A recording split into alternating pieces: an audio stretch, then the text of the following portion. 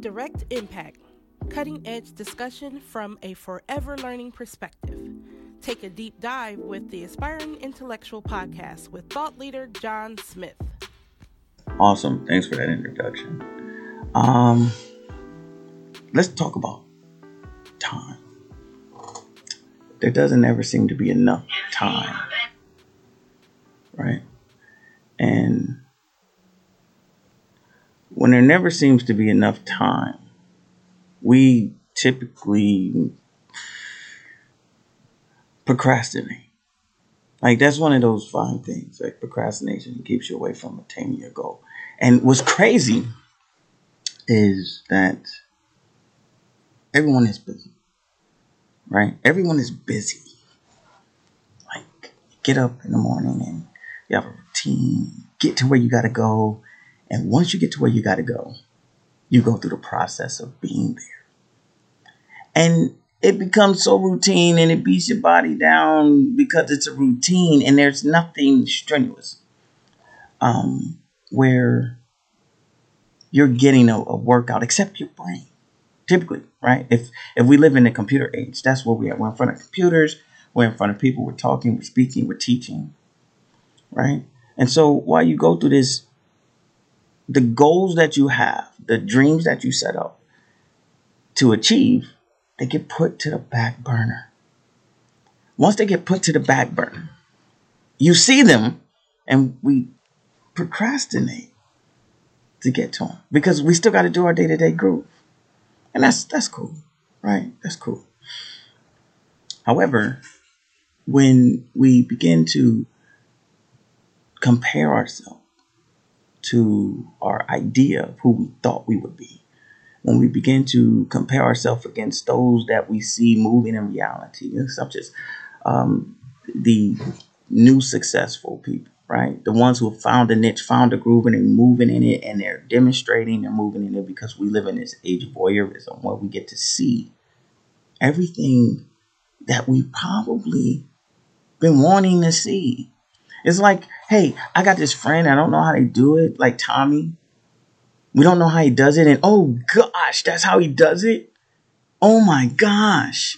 And we're on it, right? And we watching on and we're like, damn, I like your groove. Then he becomes a teacher because now he starts to pay attention like, yo, I got an audience here, right? And so what happens is we get in our groove. And in our dreaming goal, our perceived idea of who we are is placed on this bag shelf and we keep reaching for it. But we reach for it in this attempt to reach from our position instead of like moving our feet, instead of getting into the groove of getting to where we need to go, right? So as we are in that situation, not only do we begin to put ourselves in a position of want and desire that doesn't seem attainable, we hopefully look for models, influence, aspiration that drives us, that convinces us, that presents us to the mirror again. It says, hey, you at one time wanted to be more than you are today. And you can do it, especially, you can do it, especially if you step toward me. So once you begin to step toward yourself, that true identity of who you are, the fear of crossing over into that perspective sometimes in such a way outweighs and creates fear. So you have procrastination and you have this level of fear, right? And I brought that up because as I begin to talk about this book by Boo Baker, I recognize the fear in a child who decides they won't be afraid. And once they decide they won't be afraid, and what I mean by being afraid of of that little voice that has no real understanding, no guidance, no true to life shaking of your great potential.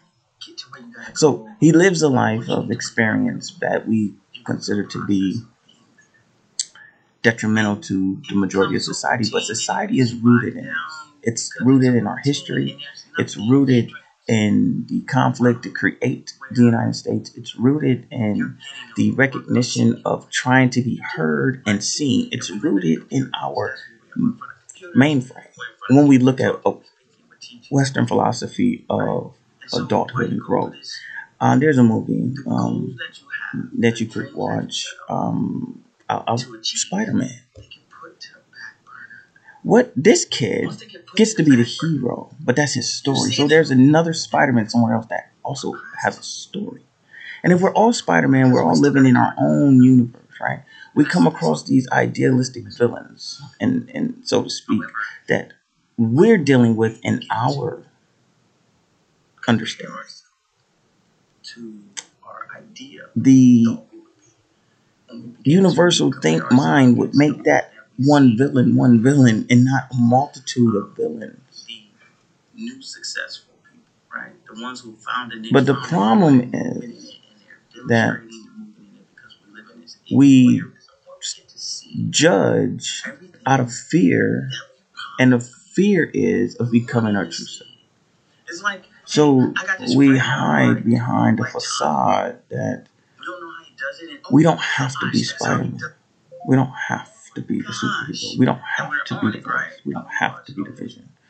And the illest stuff is that this takes place in our school. This takes place the minute you relieve your child to a system that says, teach them. So when I read this book, I was like, man, I get it. It reminded me of Monster Cody. It reminded me of Nathan McCall. Makes me want to holler. It reminded me of the miseducation of the Negro from a philosophical standpoint. From the philosophical standpoint, this book, The Life of Boo Baker, as simple as the story seems to read, the intricacies of man thinking and social interaction and functionalism and the panopticon and all of these other scientific terms that have been deemed to analyze and trivialize the context of what we are experiencing day to day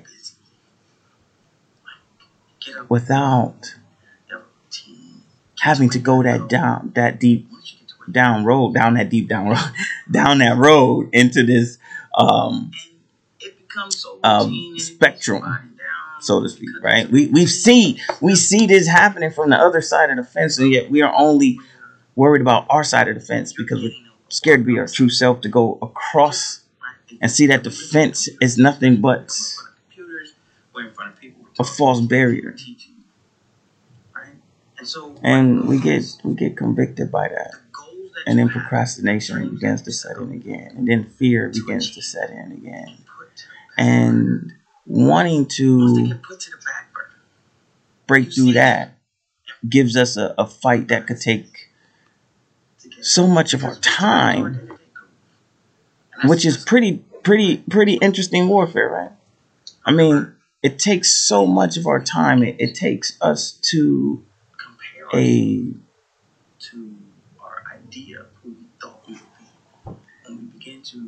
macro perspective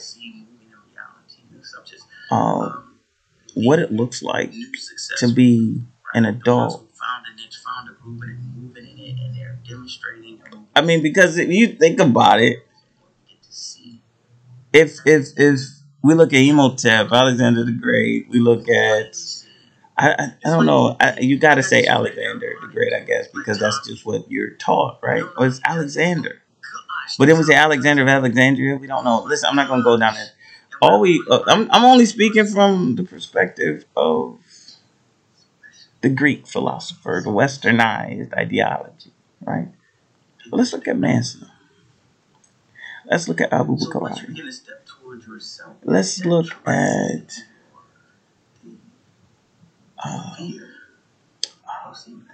Amin and Booker and Du Bois and Garvey. Let's look at Robeson. Let's look at Robeson, right? Let's look at Robeson. Let's take a good look at the philosopher of modern society having to say, as a man, my choice is to say and be and do what I choose, was just as harsh as the bully. The problem is we as adults, we don't analyze that. We analyze, right? We're analyzing the detriment of our society through the young, immature hands of our young. And our focus has been rearranged, engaged on something that has no real place in adulthood. And the reason that we are is because we're losing so many. But the focus has been switched, that we don't analyze the argument to where that child never has to be the child of the day. I was saying, if we really pay attention and we really understand what it means to be an adulthood, then there's no argument. It's just existence. And the defense and the defending of that existence, which we see in these stories of these young people who are gunning and speaking on it in a way that sounds like garble, because it's not logical to the learned and adult male, female perspective. The new successful people, right? It's as ill because we see babies and we see their garble and we just say it's cute. And then the baby is able to communicate, but it's still garble. And then this is the ill thing. If the majority of society only speaks garble, then they adult. Who does he have? Who do they have? So once you begin to step towards yourself, you have to read this book, yo. Yo, you gotta read The Life of Bruce Baker. You got to. I mean, it and I can only say good job, man. I mean, you captured something that is problematic. You captured something that is truthful because you're being honest. You're being honest, man, and I get it. And I commend you and I applaud you. And most people will be like, you know, it's kind of like when I was reading Between the World and Me. And there's this part that he says, you know, this reporter asked me about this one thing in my book. This one thing in my book. And I said, that's not it. And and society typically does that. They want to get stuck on that one thing because they don't want to be the adult to analyze. So I'm going to tell you, pick this book up. Yo, you know how I do. If you have a problem, you need an answer, you got a question, you know, go look it up. And if you having a bad day or you just trying to get away, read a book. That's my time.